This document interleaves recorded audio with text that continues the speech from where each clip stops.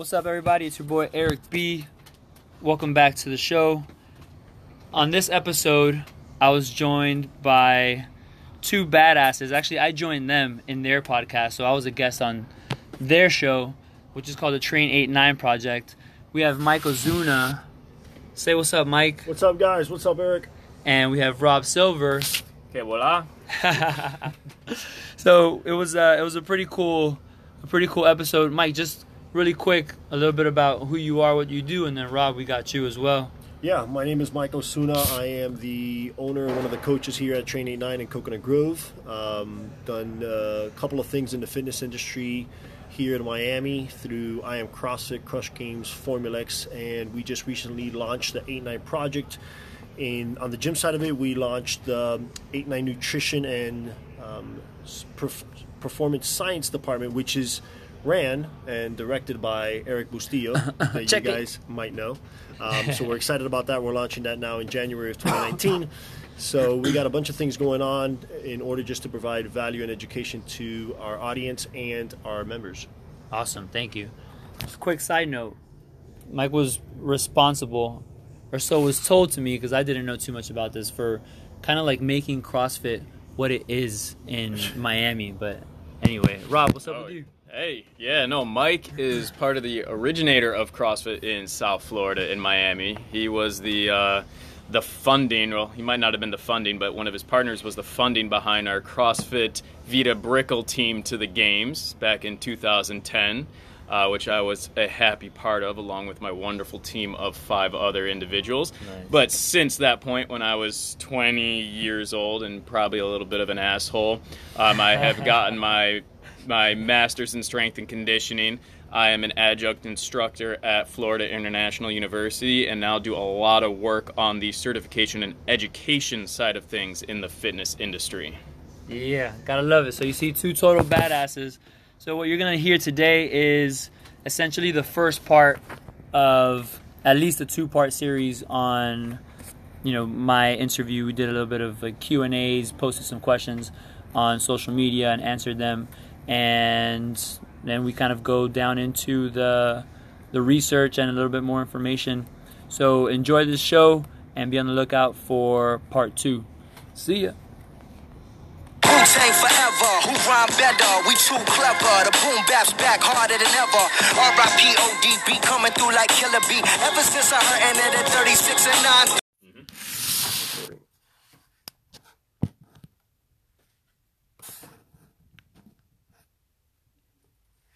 All right, what's up, guys? So here we are today with Rob Silver and Eric Bustillo. What's up, Rob? Hey, Mike. How's it going? It's going well, buddy. How are you? I'm doing well. Well, we have a guest for the first time today, which will hopefully be a very permanent guest here, not only in our facility, but on our podcast. Eric Bustillo. What's up, Eric? Everything's good. Happy to be here. We're happy to have you, man. Yeah.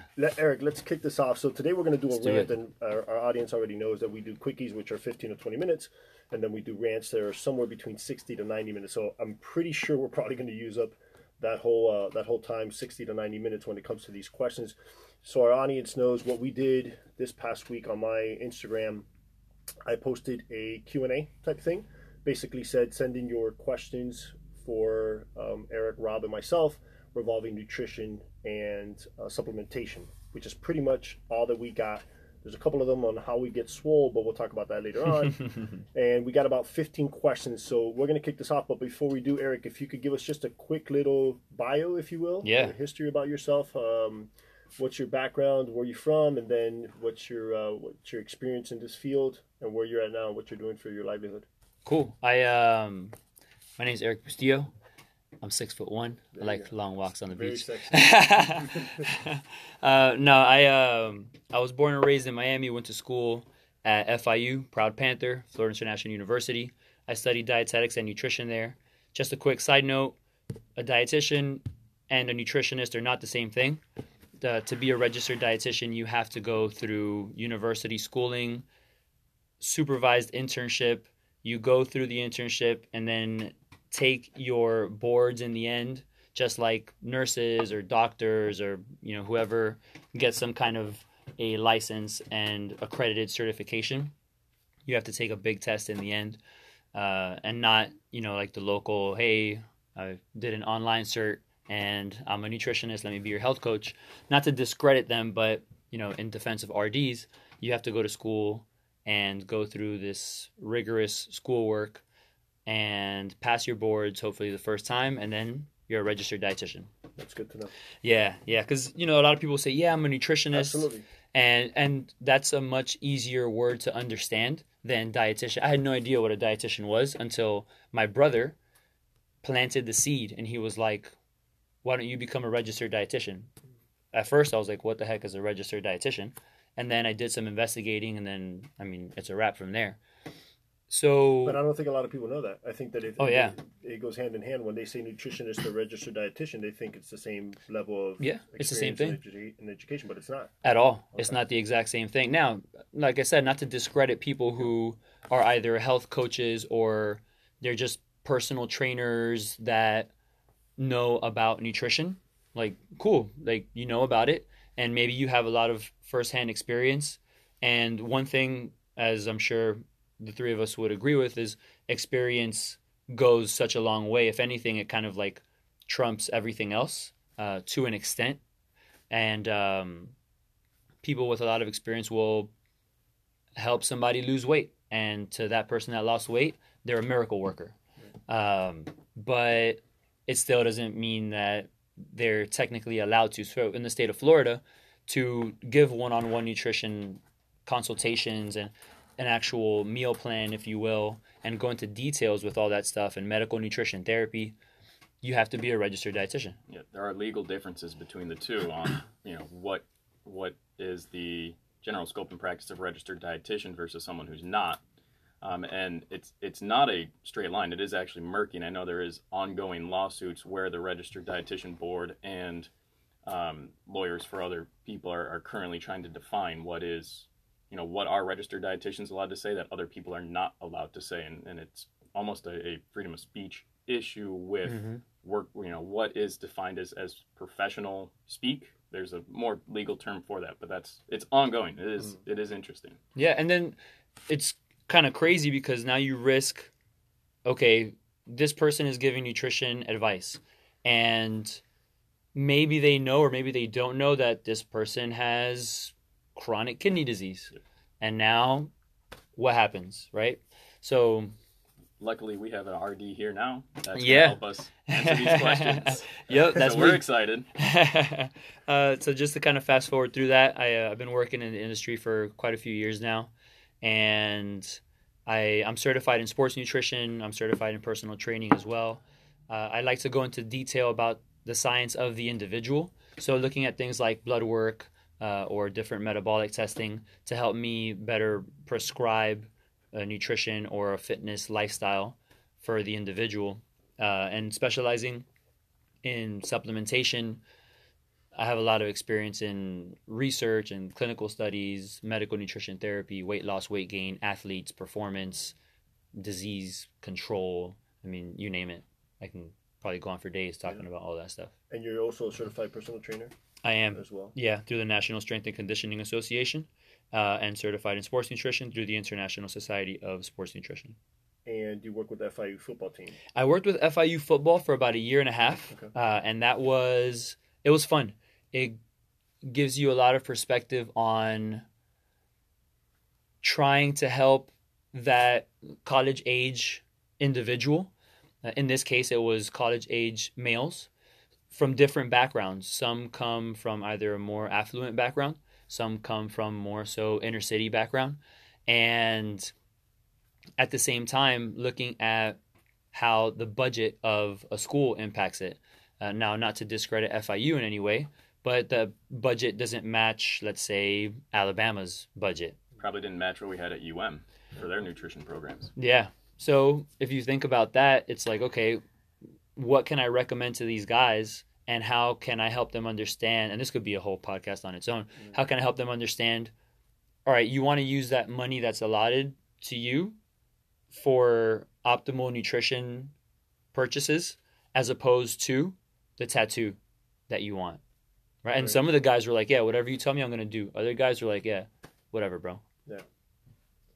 I think it's quite interesting because I was one of those kids, in between the ages of 18 and 22, and it was pretty much just gain weight, and I don't care how you did it. And we did not have a nutritionist or registered dietitian on board to kind of help guide us. It was basically, here is, CVI, which is our dorms that we lived in, and open cafeteria, and just eat as much as you possibly can if that's what your goal is.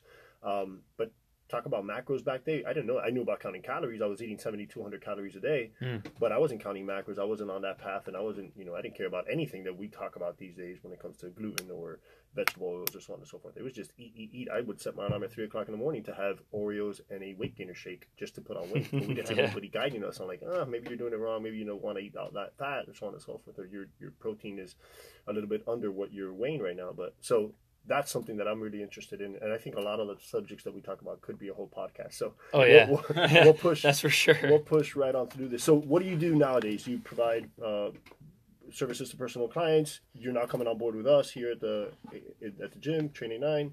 Yeah, I do. Working for myself now. It's essentially more of like a concierge nutrition, if you will, where I have my one-on-one patients, clients. I'll do some personal training as well. But, there's a lab that I work with that I can look at some blood work, very detailed stuff from, different, let's say, hormones or cardiometabolic markers, micronutrient deficiencies. And I use a machine called an InBody to measure body fat and muscle mass, and just guiding and coaching individuals there, and also doing a lot of lectures and presentations and whatnot. So staying pretty busy. Yeah. Which, if anyone has any questions on any of that, submit it to us, either Mike or the Train 89.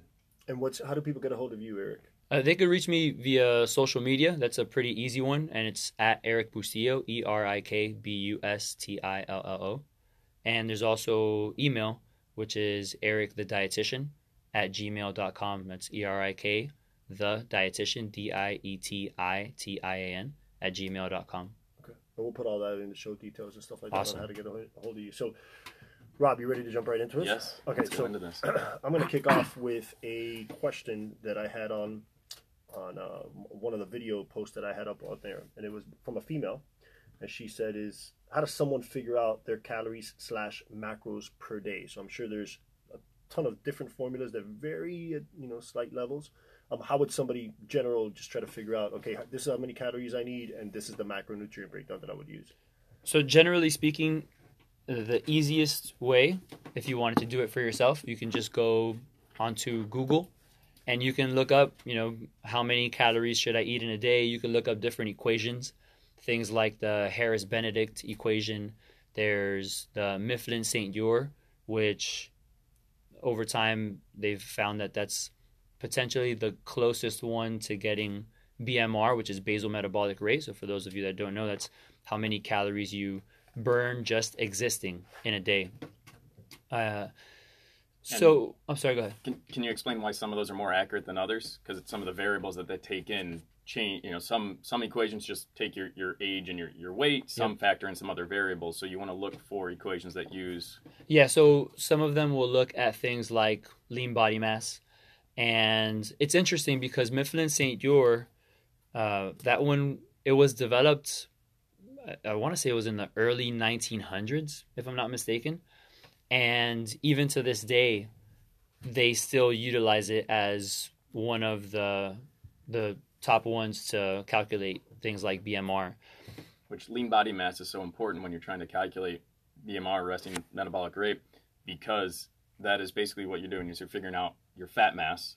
And then because we don't count that when we're figuring out our resting metabolic rate, you throw out your fat mass, and then it's the rest of your body, the part of your body that is lean, and that's what we're doing to figure out how many calories you're burning in a day. So understanding how many pounds of your body is fat is important for this. Yeah, no, most definitely. Now, it also comes back to I guess we can say the practicality of everything, because, yeah, I recently got the InBody to be able to measure body fat and muscle mass. And to your point, if we have muscle mass or fat mass, right, we can figure one or the other out, then that allows us to be much more accurate with recommendations. But now if somebody maybe can't afford to do the InBody or the DEXA or whatever it is, that's where something like the Mifflin St. Yor would be beneficial, because it doesn't factor in your lean body mass. It's basically a calculation that uses height in centimeters, weight in kilograms, and then different factors that essentially is a part of the equation, like multiplying by this number, subtracting by that number, and it gives you a BMR. When you have the lean body mass, you can get a little bit more accurate because now you know what's muscle and what's fat. And then that obviously helps as far as the metabolic activity and understanding how many calories are being burned. So it really depends what we have access to. So going back to answer her question, I would say the easy route, go online and find one. If anything, Googling Mifflin St. Yor, and that's Mifflin, Mifflin, Saint, St, and then Yor is Jeor, if I'm not mistaken, and doing it from there. Now, if you can get a little bit more accurate, like working with a professional or something along those lines, then, by all means, use one instead. Most definitely. So it would behoove somebody, if they have the means and the finances in order to hire a registered dietitian, it'll behoove them to go that route as opposed to doing online calculations, because there's so many other factors that RD could take into consideration to give them a more accurate number, along with the guidance and coaching to get them there, like how to actually apply this, because this is another obstacle that a lot of these participants find is, okay, now I know my numbers, now what? What's the next step? Like the actual application of weighing and measuring their food in order to get to it. Then the subsequent questions of how many times a day and when should I eat and so on. So this is why it's so important to have a registered dietitian. Again, alluding to your point, there's levels to this. So somebody that's never actually followed some sort of quote unquote diet, okay, step one is just figure out your numbers and do the best you can. And maybe 90 days from now, when you figure that out, maybe now it's time to take the next step. When you figured out how important this is, or you're not seeing the results you wanted, now maybe reaching out to a registered dietitian, sitting down with them and getting the calculations, which leads me to my next question. Could you name some of the variables or what it is that you do in your practice as opposed to somebody going online? So let's pretend, hypothetically speaking, Jill Smith went on, she got her calculations, she did it for 90 days, she lost a little bit of weight because now instead of eating 4,000 calories, she realized that she's only supposed to eat 2,200. She comes and sits with you. Can you kind of give me just an overview scope of what it is that you would do to Jill? Oh yeah, I would look at things like, again, assuming that she is able to, looking at blood work is going to be an important factor, looking for certain deficiencies. And this is even more so from not just body composition and weight loss, but also from overall health. I want to look and see, okay, is there anything from a medical nutrition therapy standpoint that I should be recommending? Less fat, more fat, are there certain genetic markers and those things? I'll also go ahead and look at their percentage body fat and muscle mass. And then, of course, working with a professional gives you the right guidance in the sense of making changes when necessary. So sometimes it might be something like, all right, it's been a couple of months and we haven't changed the numbers, but we're still reaping the benefits. We're still seeing the results. I'm a firm believer of if it ain't broke, don't fix it. And then when it does, quote unquote, break, how do we fix it and what changes can we make? So a lot of it is assessing as time goes by, as certain bumps in the road happen and whatnot, knowing what to do and when to make certain changes, change their caloric needs, changing their macronutrient numbers, adjusting it. And another thing that's important to understand is when you work with a professional, they should be able to tailor it to you in a way where we know that, and I'm going to use this as an example, we know that for fat loss, and that tends to be the goal for a lot of people, we shouldn't overconsume calories. So first and foremost, burn more than what you consume. The next important factor is going to be how much protein are you consuming. You want to make sure you're getting the optimal amount of protein. After that, it's kind of like the carbs and the fat don't matter from a body composition standpoint, right? And of course, I'm not going to go down the rabbit hole of the individual and maybe someone responds better or worse to carbs or fats and all of that. But if we know that, let's say I know someone has a preference for carbs over fat, I want to make sure that their caloric number for the day is where it should be. I want to make sure that they're getting an optimal amount of protein without it getting to the point of discomfort, because now I also don't want to help breed some kind of food disorder, right? Now, so it's important. These are the things that go into the registered, at least Eric, the dietitian's thought process, because I can't speak for all dietitians. So once I consider all of that, I'm like, okay, this man or woman prefers carbohydrates. Maybe I'll give them a little bit more carbs as opposed to fat, or vice versa. If they prefer fat, cool, go more on the fat route, preferably not too much saturated fat. This is kind of my psychology. And then maybe not too much of the carbohydrates. So a lot of it really is the individual. And I would say just with that alone, you're getting a lot from working with an individual as opposed to an individual professional, right? A registered dietitian, as opposed to just finding it online. But you could also figure it out on your own.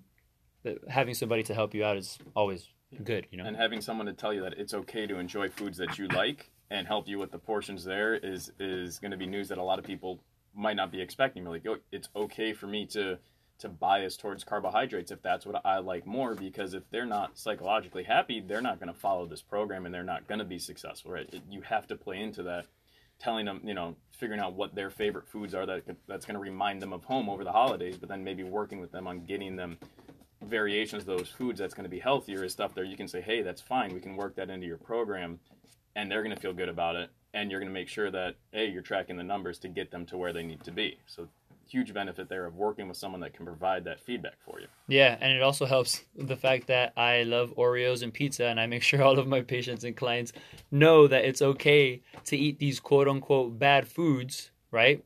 Side note, there's no such thing as bad foods. It's not, inherently bad for you.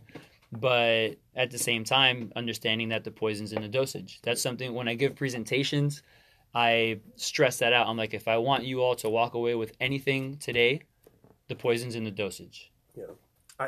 I feel like we could go on a podcast about everything that we talk about, and I'm kind of putting my foot on the brake here to move on from question to question. So I think that was a great start. Rob, yes. Do you have the next one for us? Our next question, we're going to switch it up a little bit here. I'm cutting weight. Should I be on creatine? More than likely, yes. And it depends on the dosage as well. If you're taking creatine, it should be creatine monohydrate. So whatever they tell you in the store, don't believe them. Just why? Because creatine monohydrate, it's the most bang for your buck.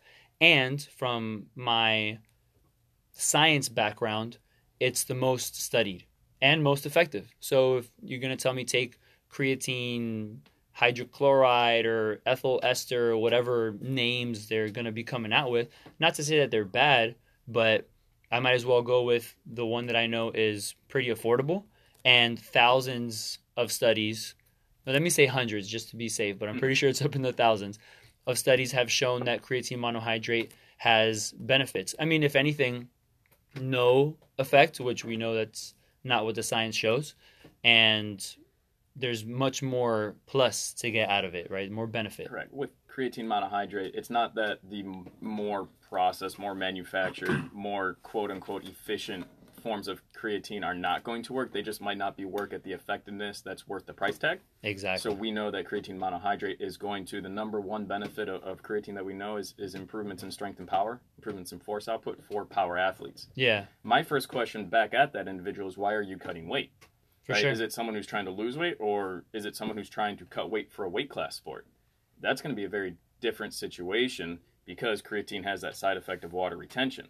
Right? We know that is an association of creatine, is that there will be water retention. If they're trying to dehydrate themselves as well to lose weight, that's an environment that I don't want to put any athlete in, right? Because they're dehydrated, but then they're also taking a supplement that's going to take water away from some other sources. They might have some negative side effects there, but at the same point, if it's a wrestler, wrestling's all about power output. We think it's about endurance, it's about power output. So if you can safely lose weight without dehydrating yourself while maintaining some level of creatine supplementation to maintain power output, now you're going to have a better blast double when you need to go get that takedown in the second or third period versus if you didn't. So that's the huge question to me is, why are they trying to actually cut weight versus lose weight? Right? Yeah, when somebody that says makes me think. That makes me think wrestling. That makes me think that the weight class sport, athlete, right?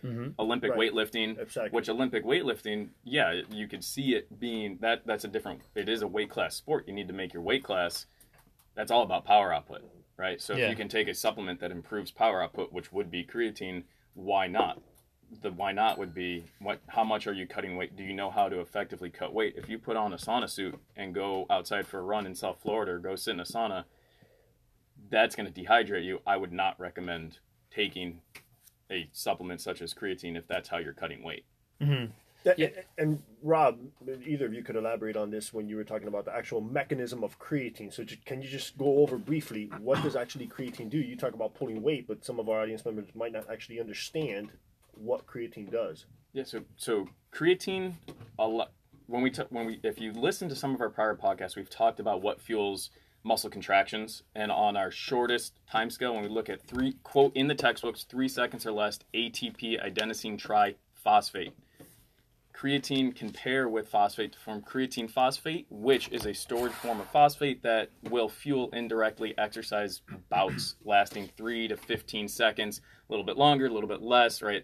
We're looking at textbook numbers there, textbook variables.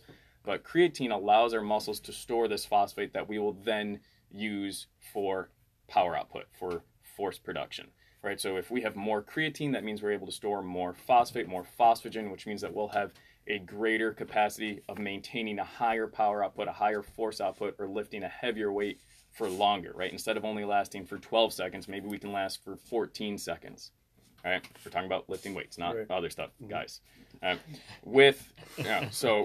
not only is it the single effort, it is the repeatability, right? It's all about being able to do something once, twice, right? Think about being a wide receiver or a cornerback. You run the fly route the first time to tire the cornerback. You run it the second time to tire the cornerback, and then you do what looks like it's going to be a fly route, but then you do your post or you do your slant across the middle, and now you're open, and now you've just turned, you tired out the cornerback, and now you're open, scoring a touchdown.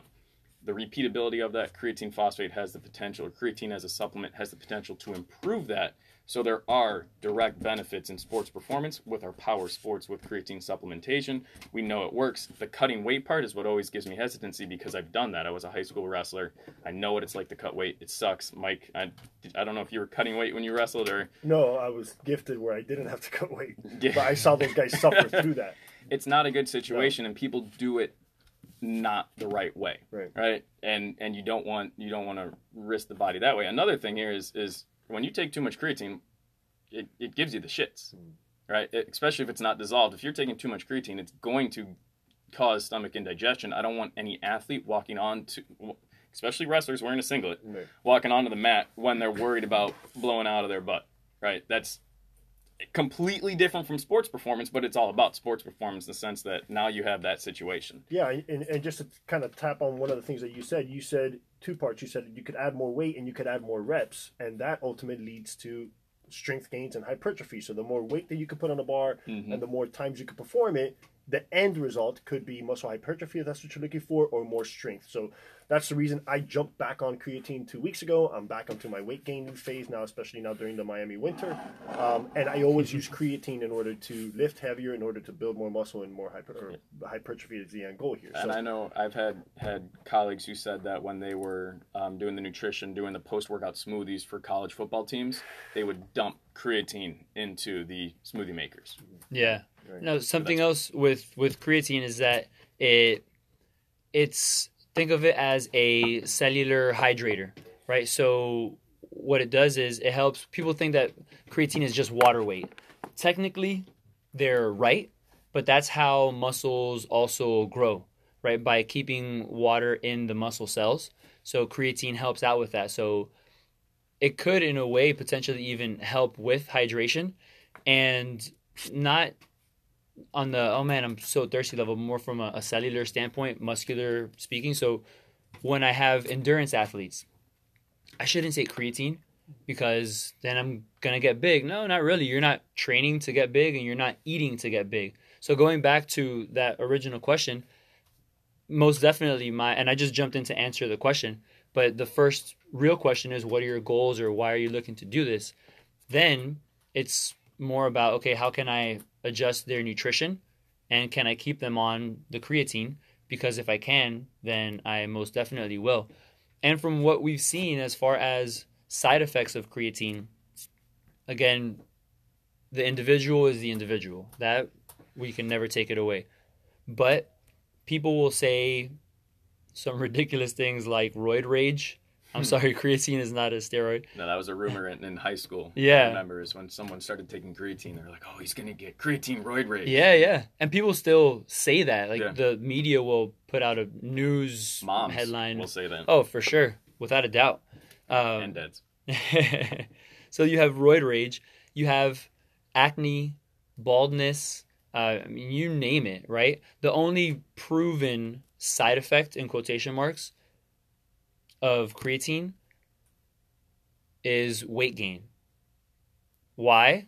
Because it helps with putting on lean body mass. So you're gaining maybe a little bit of water into the cells and your muscles are growing in size. But that's not always the case because I've had people lose weight who are taking creatine. We got to make sure that the diet is appropriate. And the dosage. Oh, most definitely. Dosage. Like the loading phase, that's not... Yeah. You don't need to load on creatine unless you're trying to get as fast as possible results in the next like week or two. I load. I load only, one, I'm old school, and two, because I do want to saturate my muscles as quickly as possible. I'm a little impatient when it comes to that, so I do load. And then I go to my 5 grams. What is your loading? How much? 15 to 20 grams a day. Pretty standard, and then going down to that maintenance of 5 grams. And I've seen recommendations of 2 to 3 if your goals are not necessarily strength and power athlete, so endurance or just general health. 2 to 3 grams per day can have an impact. Yeah, half to 1 teaspoon. Which, if you don't like supplements, foods that are high in creatine are going to be your red meats. Yeah, pretty much. I don't want to pin either of you against the wall, but just a very quick answer to this: if a person does not have a pre-existing condition, kidney or liver, is creatine bad for them in the studies that you've read? No. This is what I get all the time, right? Oh, it's bad. It kidney damage, to hurt your kidneys, liver. No. Okay, so they don't have to worry about it unless they have some pre-existing condition. Correct. Excess protein. You'll probably find more research that supports excess protein having kidney or liver damage compared to creatine. Copy. All right, Robert. Our next question. Sticking with the supplements, what is a good multivitamin for women? Something that provides some energy. Okay, so I would ask them a question, and I would say, what is your goal? Again, I would ask them that as the first thing, first and foremost. Then, as far as an actual brand and all of that, there's not just one brand that I would swear by, right? So it's not just going to be, all right, you have to take this brand just because, X, Y, and Z. There are a few things that I would tell this individual to look for.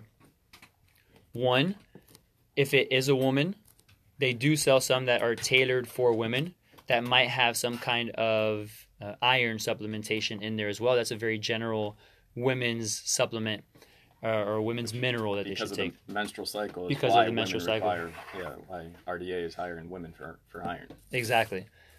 And then women are also less likely by population studies to eat red meat, so they don't consume as much iron in their diet naturally as men do, which is one of the reasons why women and iron supplementation is much more of a thing. Yep. So then it would bring up another question. What's your age? Should I really be taking iron? Have you had recent blood work done? Just a quick response to that would be maybe taking some kind of a B complex or like a methylated B complex to help with energy, because that was the second part of the question. That could potentially help out with that. But if you're looking for a good multivitamin or just supplements in general, there are certain tags that you want to look for where it says something like GMP, good manufacturing practices, right? These are little labels or certificates or stamps of approval that you want to look for. Which, Mike, when you had Formulex, what were some of those stamps of approval that you are aware of, not necessarily had on Formulex, but I know that you tried to have the we went purest to a product. GMP facility, GMP and FDA approved facilities. So these facilities that we were making our product from, they had these certifications themselves. Which, especially if you're being drug tested for some reason, correct, you need to do that because, as we'll touch on, the supplement industry is very unregulated. Absolutely, yeah. Yeah, well, the supplement, technically, the supplement industry is regulated, just much more loosely than pharmaceuticals. And because if you're looking at medications, pilot study, it's in phase 1, 2, whatever, it takes years for it to get, pushed through, and then, okay, it's accepted. With supplements, it's easier for it to get pushed through, and then you have other companies that might not practice the way that they should. It's harder for the FDA to be able to track down these companies that are putting sugar inside of a supplement that should be, I don't know, iron or whatever supplement in this case. So it is regulated, but much more loosely. Now that's why you want let's say the BSCG certification, Bad Substance Control Group, NSF Safe for Sport, Informed Choice, the GMP, USP. These are all different stamps of approval that can help you make a more conscientious choice as far as what supplements you should be taking. And then we would get down into the nitty-gritty of, okay, what does it actually contain? The nice thing about a general multivitamin, multimineral is that it covers a broad spectrum. And for going back to this individual's question, is there a vitamin D deficiency, right? Is there anemia present? Do you have some kind of methylation issue, right? That's a genetic factor that doesn't allow the body to process what would be considered normal folate, one of the B vitamins, and that could affect your energy level. So it goes, with nutrition, it's never a black or white answer. There's shades of gray pretty much always and forever. But those are some things that I would recommend to look at. And then, when in doubt, find at least one of those stamps of approval on a multivitamin and then just go ahead and buy that one. Great answer. Sticking with the supplement theme here, it's what people's questions tend to be, because inherently we see that people are looking for a quick fix to a lot of things, but nothing wrong. Keep the supplement questions coming because it gives us good material, good content here. What do I take for knee pain? Knee pain. See a doctor, first and foremost. See what it is that is bothering you. See if they could come down to the root cause of it. And maybe I did this lift or I hit it or an injury from when I was a kid. As far as supplements go, taking something like the type 2 collagen, it could be beneficial. Glucosamine could potentially be beneficial. At worst, it's going to do nothing. At best, it might help alleviate some pain or help with some movement. So glucosamine, MSM, and chondroitin, sometimes they're sold all together. But that wouldn't be a bad combination along with the type 2 collagen. From a nutritional standpoint, we have to also evaluate, are you overweight? Because that could potentially cause it. Is there enough muscle mass supporting that area? Working with an exercise specialist or an exercise physiologist or a really good personal trainer or a strength coach that can help assess, or even a physical therapist, obviously, maybe they could assess and see, all right, you're moving wrong.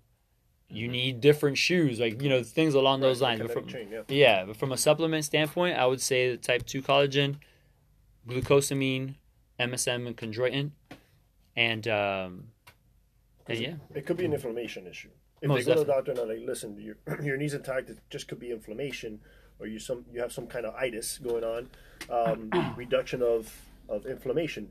Does fish oil help with that? Fish oil, it wouldn't hurt to take it. Okay. Now, I don't know how much it would help as far as alleviating pain, but fish oil is an anti-inflammatory with the omega-3s that are consumed with the omega-3 supplementation.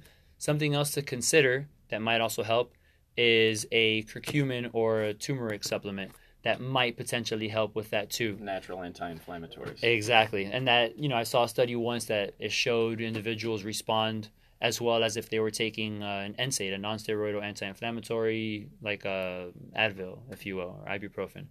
And then, of course, you also can potentially try some kind of, like a CBD supplement to see if that could help, right? I don't know of too many studies on it. I know of anecdotal, meaning somebody tried it and it changed their life. I mean, Right, hey. CBD oil, not the more natural product. Right. Yeah, like Not actually, the inhalation product. correct. What about anything with like autoimmune issues? Like, if the client has autoimmune issues related to their diet, related to a high inflammatory food diet, compared with some genetic anti or autoimmune issues, I mean, there's was it rheumatoid arthritis is an autoimmune disease. There is that potential for it to be related to the situation here. Sure, yeah. In those instances, one of the most important factors is ensuring a healthy weight. Without a doubt, first and foremost, I want to make sure that you are not carrying excess body weight or excess body fat. And then how can we make the diet help them out in that sense? I have seen individuals respond well to and this is purely anecdotal from my own experience. And if you know me, you know that I'm not an anti-carb or anything. I'm not one of those people. But I have seen individuals respond well to a lower carbohydrate. And let me be sure to say that it's not just lower carb, more so like lower starch and sugars and those things. And I'll see them respond really well. There's actually, a family member of mine that I helped with her nutrition, and she lost a significant amount of weight. She went on a lower carb approach to help her with losing weight. And as she got to a healthier weight, she also has RA, rheumatoid arthritis. Her rheumatologist took her off of medications and was like, you don't need it.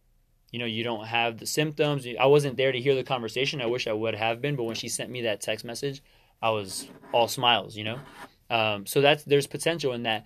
I think that in her case, it was more associated to you're eating better. You're being more conscious of what you're consuming. You're not over consuming, which we know overeating can be one form of inflammation to the body.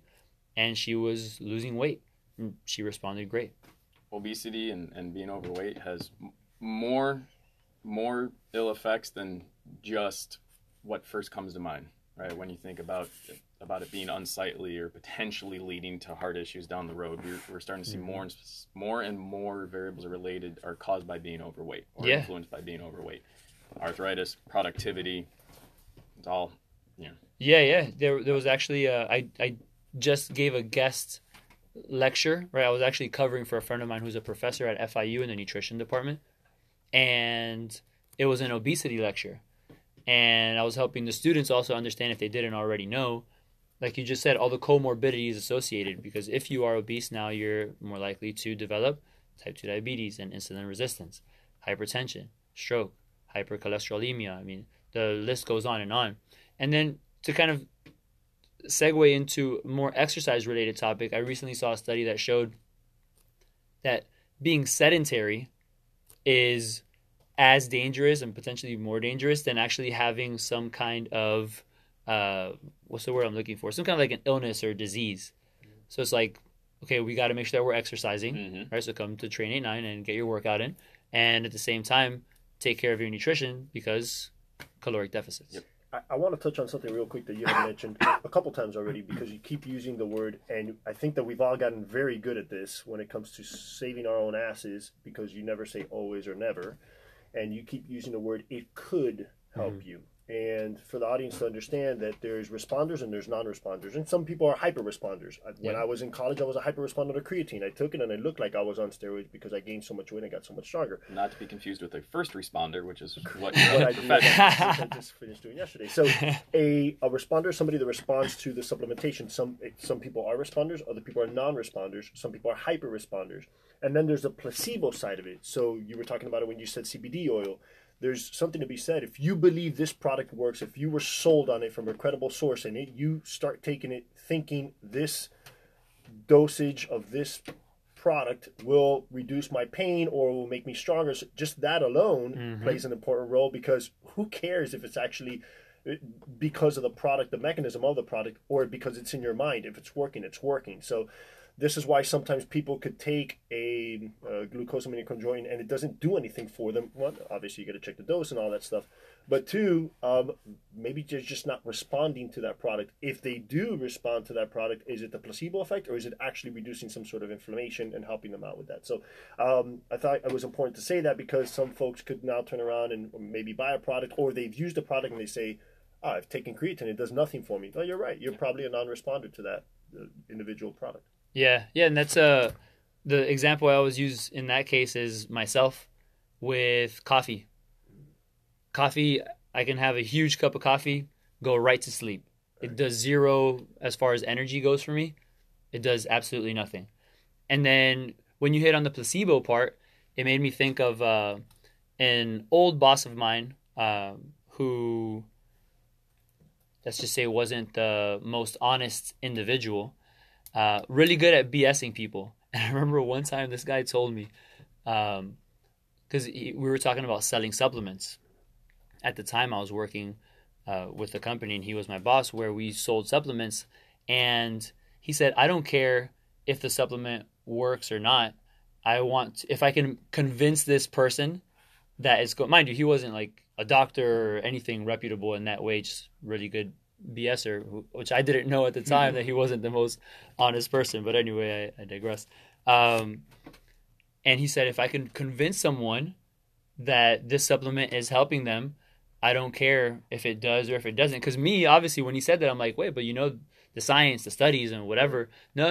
Like, to him, he just wanted to sell. Bottom line. Yeah, for sure. Now, I understand where he was coming from, but that also helped me see the BS that's out there. This was a guy that I believed in. And now, fast forward to when he got fired, he turns out he was doing some very shady things in the company or whatever. But, I mean, he had a point as far as the placebo effect. Yeah, I would say so. No, if someone thinks they're doing better, right, they are doing better. Is there something to be said there? Right. Who am I to tell him to stop? Exactly. Next one here shouldn't be that long. Shouldn't. I tend to go down rabbit holes, man. This is not supplement related, which is good.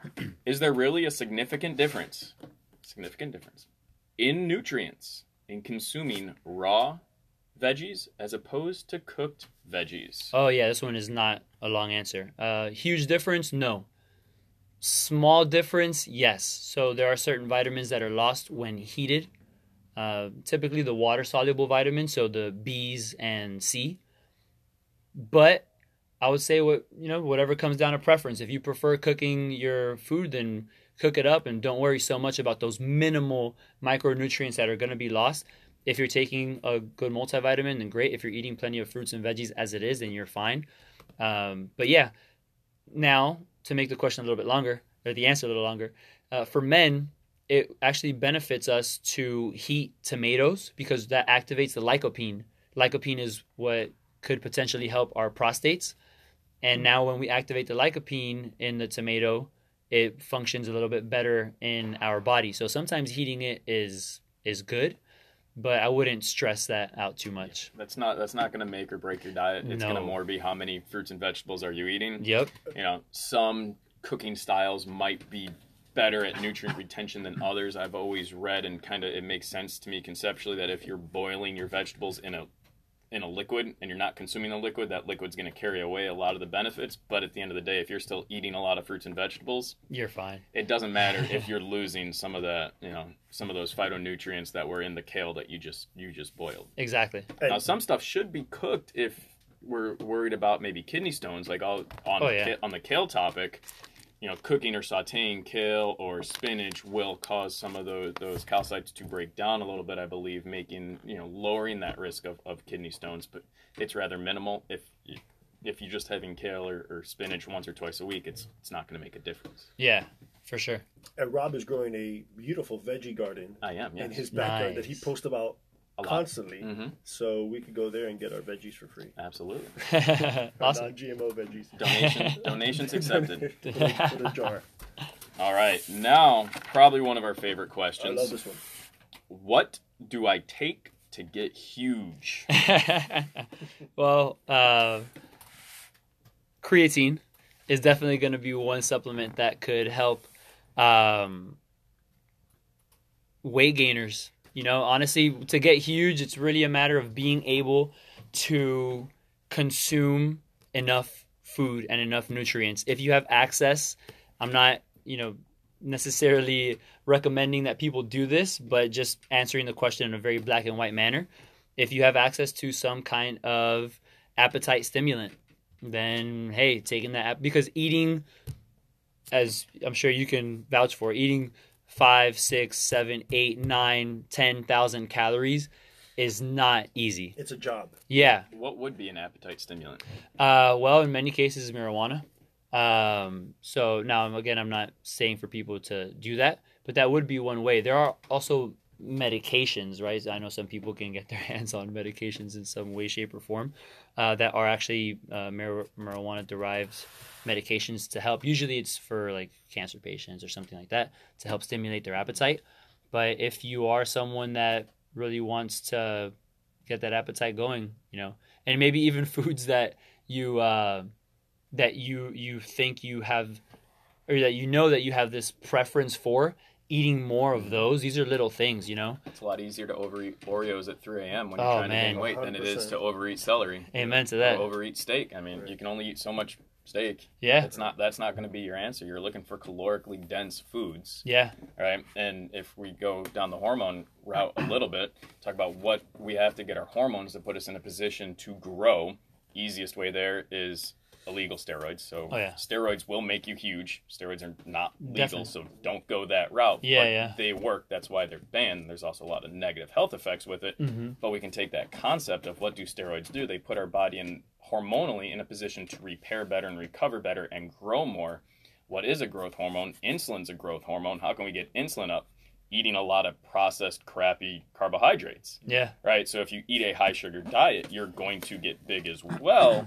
But now if you pair that with an activity, you're going to get big, and it's going to generally be fat mass. So we can see, how do you take to get huge? If we're talking about athletically built huge, it's a little bit different. But if we're just saying huge, you start eating a lot of sugar and processed carbohydrates, that's going to raise your insulin levels. That's going to put your body in that position to want to get huge. Mass gain, think about a bodybuilder, they take insulin shots, but then they do a lot of weightlifting. Yeah. They do a lot of resistance training to build up the muscle mass. They're putting on, I would love to see how a bodybuilder potentially taking insulin shots and any other illegal hormones that they're doing. Mm-hmm. When they put on weight in mass building season, how much of that is fat mass versus how much of that is muscle mass? Because then we know that they're going to shred it back down, but what's the ratio there would be interesting. But that's saying, hey, if you're going to get big, you're probably going to put on some fat as well. Mm-hmm. If you're putting on strictly lean mass, that's going to be a very, very slow process.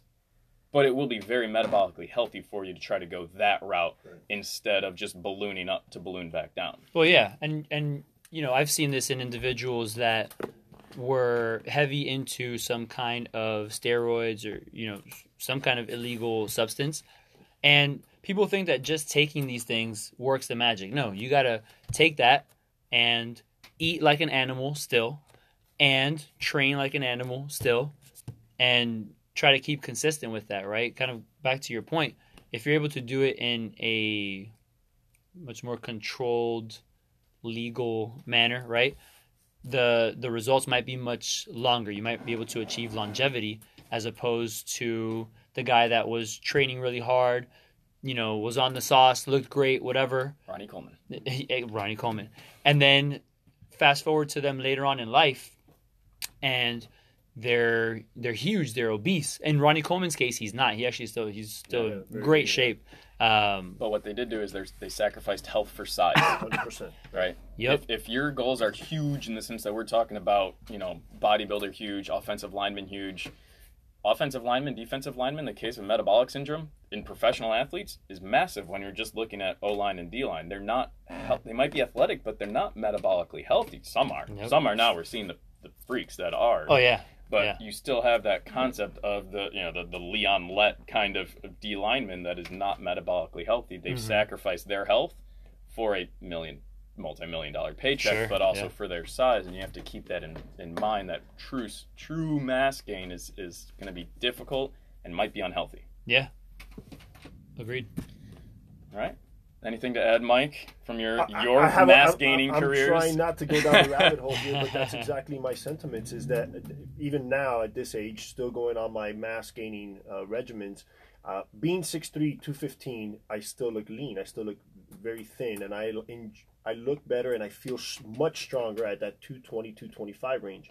I understand that I'm jeopardizing a little bit of my health, and definitely aesthetic-wise, when I'm gaining weight, I lose my abs. It just comes with the territory, and I typically try to progressively over time increase my caloric intake from 2,900 to about 3,500 because I know that I'll put on some weight. Hopefully, notice how you just said caloric intake and not just protein. Right. It's about more so about calories than protein. Correct, and it's exactly to your point. Is I realize that I need to start kind of teetering on that fine line of this is a food that I would not normally eat in order for me to have those calories. Call it cereal, if you will. You know, I enjoy my cereals and I eat a lot more of it when I'm actually trying to gain weight, understanding that I probably wouldn't be doing this during my lean phase, if I will, or if I'm competing in some sort of competition that I want to be a little bit lighter for. But going back to my point is, in order to get huge, I think the first thing you need to look is caloric intake, and then think about the supplementation on the side. Creatine, I said it earlier, when I want to start gaining weight, boom, I started my creatine. I do my protein powders. I used to do my weight gaining powders. The Heavyweight Gainer 900 is something that I lived Russian off. Bear 5000. As much as you can get in college. It was loaded with sugar and carbohydrates and just a whole bunch of stuff. But it was all about the calories. I went from 7,000 calories when I was 22 years old. Now I'm about 3,000 calories. And if I don't pay attention to my diet, I'm the opposite. People hate me. If I don't pay attention to my calorie intake, I lose weight because I eat, quote unquote, so healthy that it's not very caloric dense that I'll lose weight and I'll end up sitting around 205. So I actually got to work in order to stay 220, if you will. It's hard for me to stay above, like, to keep from losing weight. Right. It's difficult. And even still, working out, lifting heavy, right, it's not easy. But I eat a very satious diet with my high-fat diet, with my coffee. I do coffee 3 or 4 cups before 1 p.m., and those two things decrease my appetite. And you were talking about it earlier. And Marinol is one of the drugs that they gave my mom when she had Parkinson's to increase her appetite, which I think is a derivative of marijuana, but just didn't get her high. So I have to completely focus the same way that somebody trying to lose weight has to focus on their diet in order to drop their calories. I have to focus to keep my calories up in order to gain that weight. So yes, I agree with you. Heavyweight gainers, if you're trying to get huge, and we're just talking mass, it doesn't. I don't care. We can return on a later date and talk about healthy weight gain. Right, That's correct. a good topic. Yeah, very good topic. But I would say the first and foremost is calories. Second, creatine, protein. Then coming down to my protein and how many, because now you're going to be gaining weight, so you might need to increase your protein intake, daily protein intake. And then it comes down to another factor. Also comes down to sleep, which I don't want to get into but resting and taking those days off. So this is definitely another podcast. That we so moving on, I'm actually going to start with this one because I'm going to take it down a different route, and then I know Eric and Mike, you guys will follow up with more of the general population. Top 5 supplements that work if there is even that many. So supplements that work. Okay. The first ones that I wrote down, coming from a sports performance side of things too, we have alcohol. Alcohol is a supplement, an ergogenic aid that will improve your exercise performance or your performance in certain events. I'm looking at archery as an Olympic sport, right? Some track and field people will have, before their race, will have some alcohol illegally, because it is an illegal ergogenic aid to have alcohol levels above a certain level for Olympic sports, because it will help calm you down, helps calm the nerves, will slow your heart rate a little bit, especially for your archery people, which on that, on the archery or the shooting point of view, beta blockers. All right, so beta blockers are what you give people who have high blood pressure because it slows their heart rate down. That is an illegal medication or illegal supplement for Olympic sports because it works. Cocaine, right, as a stimulant, illegal, absolutely. But a supplement that works that can improve sport performance, we know those stories of baseball players in the 80s and 90s, right? We're aware of that. Cyclists too. Cyclists back in the day. Absolutely. Adderall, a very, very common supplement in MLB right now, is Adderall, especially for pitchers, because they have to stay focused, rock on focused for 3 hours. For so long. Right? So Adderall and other stimulants. You didn't spit out the word illegal there. It is. It is illegal. It is illegal. I believe so. I believe so. All right. So MLB player, if they're prescribed that, do you know this? I don't know. Are they able to get away with it? I don't know. Okay. I think it would have to get through, because with some of my NFL guys, it has to go through a series of approval. Mm-hmm. The NFL doctor and, so on and so forth. So obviously, let's say what I'm thinking of right now was more along the lines of like a testosterone enhancer with, let's say, any NFL guys that I worked with in the past, and not that they were very low, but maybe to get it up naturally. But there was nothing that I could give them. I wasn't going to tell them, hey, look, take DHEA that could potentially raise that, and also DHEA is on the banned substance list in the NFL.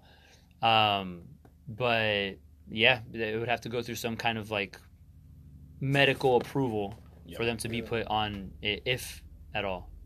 And then to round out my quick list here, now stuff that works, caffeine is a very, very effective supplement.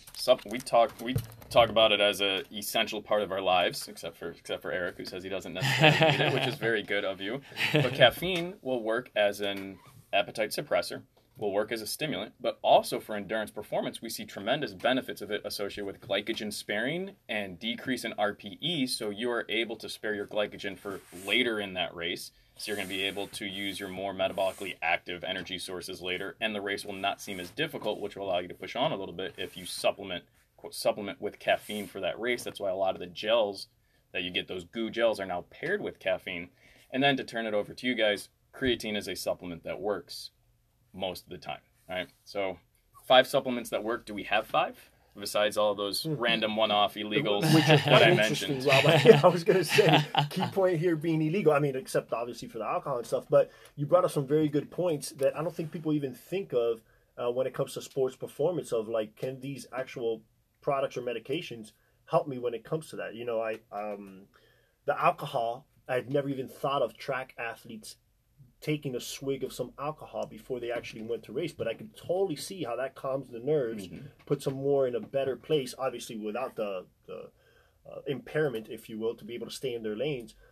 It's something that probably in the dark world of sports is very known, but not in the lay public fitness realm. If you want to know supplements that are potentially illegal, at least for organized sport that work, just look at the Olympics list of banned supplements. And that will be a list of all the ones that work. Some of them might be perfectly legal, like caffeine. It's just a certain level that you can't go over. Like beta blockers are legal, you just can't use them for sport performance. But when we're talking about sport performance, there is a huge amount of stuff that works. They just are probably banned by the organization. Yeah, and this person didn't even get into the actual what the goal is, because they just wrote top 5 supplements that work. They didn't say works for what type of thing. So sports creatine is the one, only because it's been researched hundreds, if not thousands of times to show the efficacy behind it, and it's the one that I would always push.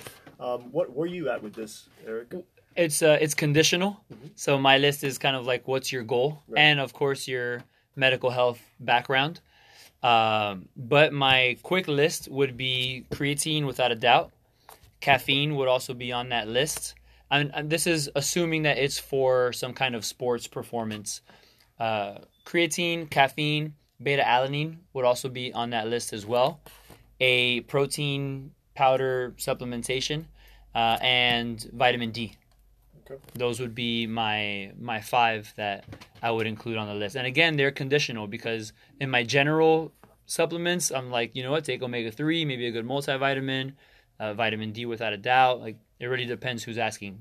Assuming it's for that, it's going to be those 5: the creatine, caffeine, beta-alanine, protein powder supplementation, and vitamin D. Yeah, I think it would be irresponsible if we didn't say that there's always follow-up questions to these types of questions. A lot of this, we're just assuming what road they're going down, and we're doing the best that we can to answer these questions. Which is a perfect transition into the next question here, which is, do I really need supplements if I eat healthy whole foods? My goal is to stay functionally fit.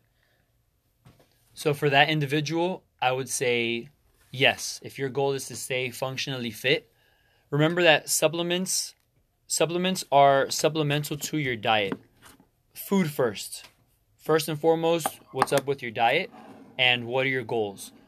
So supplements, they have their time and place. They're supplemental to the diet. They're not called replacements. They're not called instead ofs. They're called supplements for a reason. So one thing I also like to focus on is, instead of just being okay or, within normal limits or something along those lines, why not go for optimal? Why be good when you could be great? And supplements help with that. If that's what they're saying, they said to be physically fit, something along those lines. My goal is to stay functionally fit. Functionally fit. So someone that asked me that, I would say, yeah. I would say supplements would benefit you. You don't need them. Nobody ever technically needs supplements. But, the caveat to that is there a deficiency? Because if you're vitamin D deficient, take vitamin D without a doubt. Again, back to the methylated B complexes and those things. Need it? No. Would it benefit you? Yes. So I would say for your goal, you probably need it. Yeah, which if you are really trying to dial in on what functionally fit might be, if you're trying to maximize functionally fit, that would be a good case of going to see a registered dietitian where you will be doing blood work to see if there's anything that, even though you might be eating a whole food complete diet, that from a macro point of view, not macronutrient, but from a macro point of view, checks all the boxes, but there might be something going on with your particular environment where you're going to need professional, approach on that and say, hey, your vitamin D is low, even though you seem to be consuming enough vitamin D, getting out into the sun enough. There's still a lower level here. We need to do something about that. And something else to think about is RDAs, recommended daily allowances and whatnot. Or, that's what the government suggests that we should take as on a percentage base. Now, think of this. I don't trust the government. When you see these things, as far as the numbers go, in a nutrition facts label, it's going to say based on a 2,000 calorie diet. For a typical human being who is a typical human being. Yeah, exactly. So now the RDAs are also designed to prevent deficiencies, not seek optimization or optimization, whatever the word would be. I'm like making up words over here.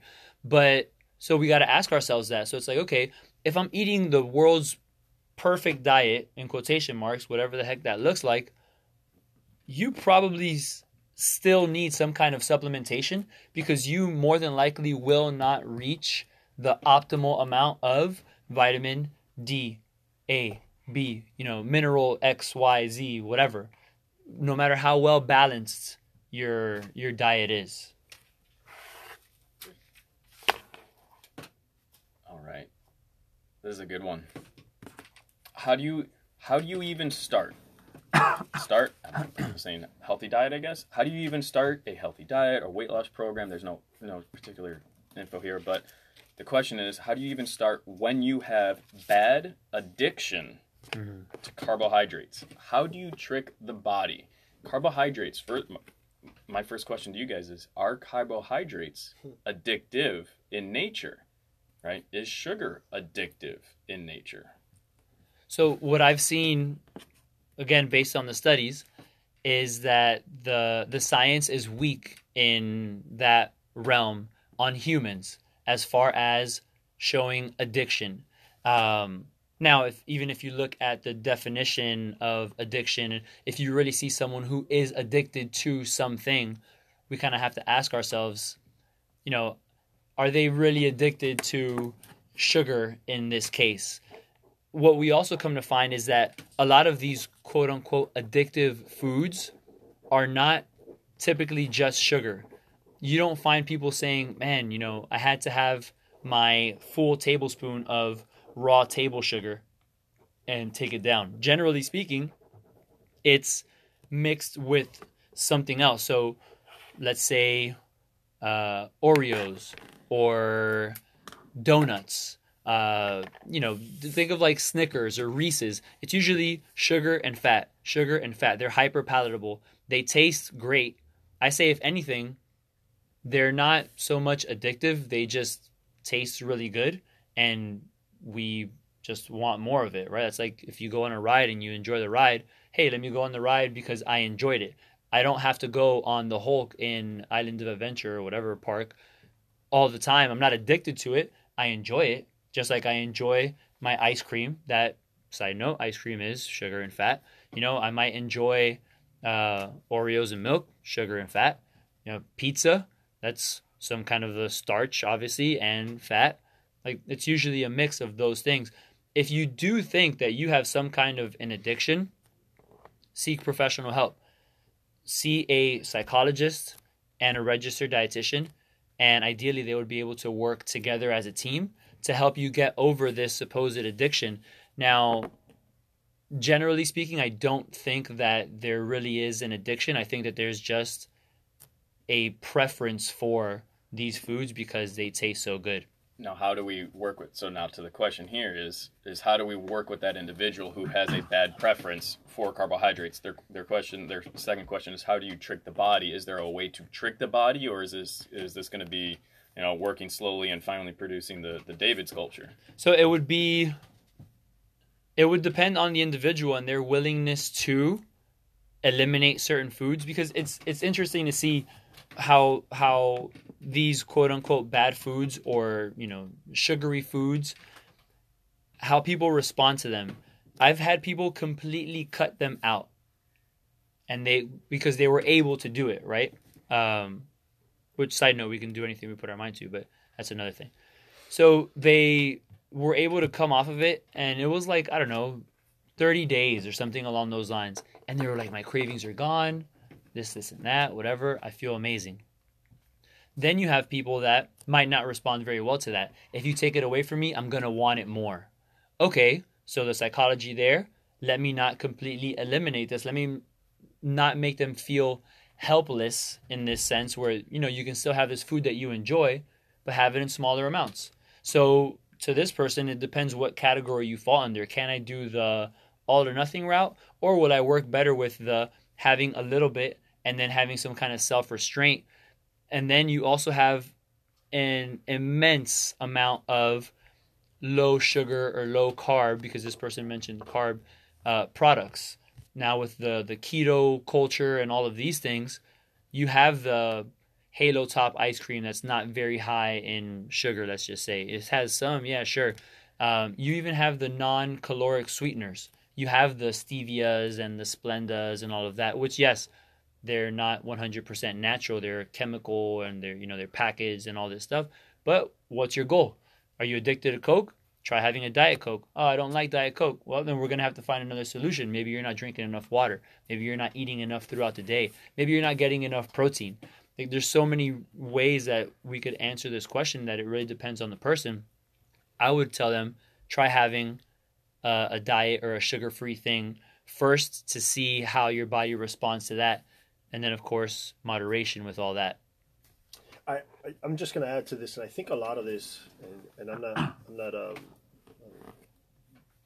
downplaying any of the science behind this, but I think a lot of this comes down to the psyche side of it, and you spoke about it earlier. Maybe they need to work with a psychologist or psychiatrist, work in conjunction with a coach or with a trainer. But when this gets presented to me as one of my personal clients or somebody that's a member of my gym, I always lean towards what you just said about willpower and us being stronger than what we actually are and just not tapping into that. Yeah. I actually know the person that asked this question here, and this is a person that I'm kind of close to, and I would actually turn around and be extremely hard on these people. It's just the way that I would coach and start being more of a motivational mentor than a fitness / nutrition coach, if you will. I would encourage them to seek out motivation. I would probably be on top of them every day with the texts and the you can do this and all that stuff. And yeah. Sometimes I'm harsh and I'm a little bit more brutally harsh than I want to be. But you measure that on depending on the person, I assume. Correct. On what they respond to. Some people don't like my harsh personality when it comes to coaching them, if you will. Some people do respond well to that, and they almost need that. But a lot of this is psychological, and sometimes it's difficult for, I would just say, people like us, that I believe that we have a lot of willpower to understand or comprehend what somebody's going through when they say, I just can't do this, and not understanding that some people don't have the willpower or the drive to succeed that we have. And sometimes there's a bridge to close the gap on this is how I could coach in order for you to see your results. So the tricking the body, that physiologically becomes experimental. I think they need to work on themselves on the mental aspect of it first, and you might need a coach or a motivational mentor in order to get you past that. But it's something that I would tell this person that maybe they need to take a step back and look at their life as a whole and say, this is something that I'm leaning on because I'm just not happy with the way that I look, but I am going to come up with 1,000 excuses why I look like this. I'm addicted to carbs, and that's the end goal. No, I can't because I'm addicted to carbs, where it's maybe a lot deeper than that. Maybe it's a self-esteem issue or, you know, background. So I'm diving into a world that I'm not very knowledgeable in because it's the psyche side of this. I think this person just needs a little bit more of a push. Obviously, everything going into taking into consideration, one, doing blood work like you say that you do, and looking at their maybe doing a 3-day food log and saying, hey, listen, you're overeating by 1,000 calories. So or not eating enough, or not eating in some exactly. instances. So there's steps that need to take place, and I'll give you an example. 10 years ago or 12 years ago, when I first started the fire department, and I realized how long these days are going to be, I became addicted to coffee. That's when I found my love for coffee, and I was drinking my coffee with 6 Splendas. Then I started falling into the nutrition side of this, and I realized, damn, you know, at best I might not just want to be having 6 Splendas 3 times a day. Oh, man. So let's start reducing this. So I slowly went from 6 to 5 to 4 to 3 to 2 to 1 to nothing. Now I drink my coffee completely black. And 10 years ago, I would tell you absolutely not. It's just too bitter. Now, if you put just half a teaspoon of sugar in this, or maybe some heavy cream, it's too sweet for me. So I've conditioned my palate, the way that I think, and everything that happens to me neurologically. When I drink coffee with anything other than it just being black coffee, I just can't tolerate it. So there's steps that you could take in order to scale up or scale down to get you to the point that you want to be. And that's, I think, where a lot of these folks, and she is not in the fitness world, so they struggle with this. They got a busy lifestyle. She's the mother of twins, so her focus isn't on fitness and nutrition. She just knows that she's quote unquote addicted to carbs. So a lot of these people need coaches. They need either a personal coach that, or they need to be a part of a gym that has group coaching, kind of lead them down the right path, and maybe just give them some education, which is part of the reason that we do this podcast. Yeah. Which clinically, I think would be really interesting to see where this research regarding extended fasting goes on, quote, tricking the body. Not going to be appropriate for everyone, might not work for a lot of people, might not end up going somewhere, but we do see that these extended fast periods are able to reduce insulin sensitivity. We're talking 3, 4, 5, 6, 7 days extended fast, or ridiculously long period of time. Bless them, man. You know, mainly done with rats or C. elegans, which is a worm that we do studies on. But if there's anything to trick the body right now, that's where the research is going. Will it be successful? I think is exciting to see. Yeah. I wouldn't hold my breath, but I would say that and keto also. Keto, people go on keto and it's like, oh, my cravings are gone. Right. Which keto is essentially a way of eating that mimics fasting from an insulin point of view. Yeah. Right. Yeah. So I hit pause on this.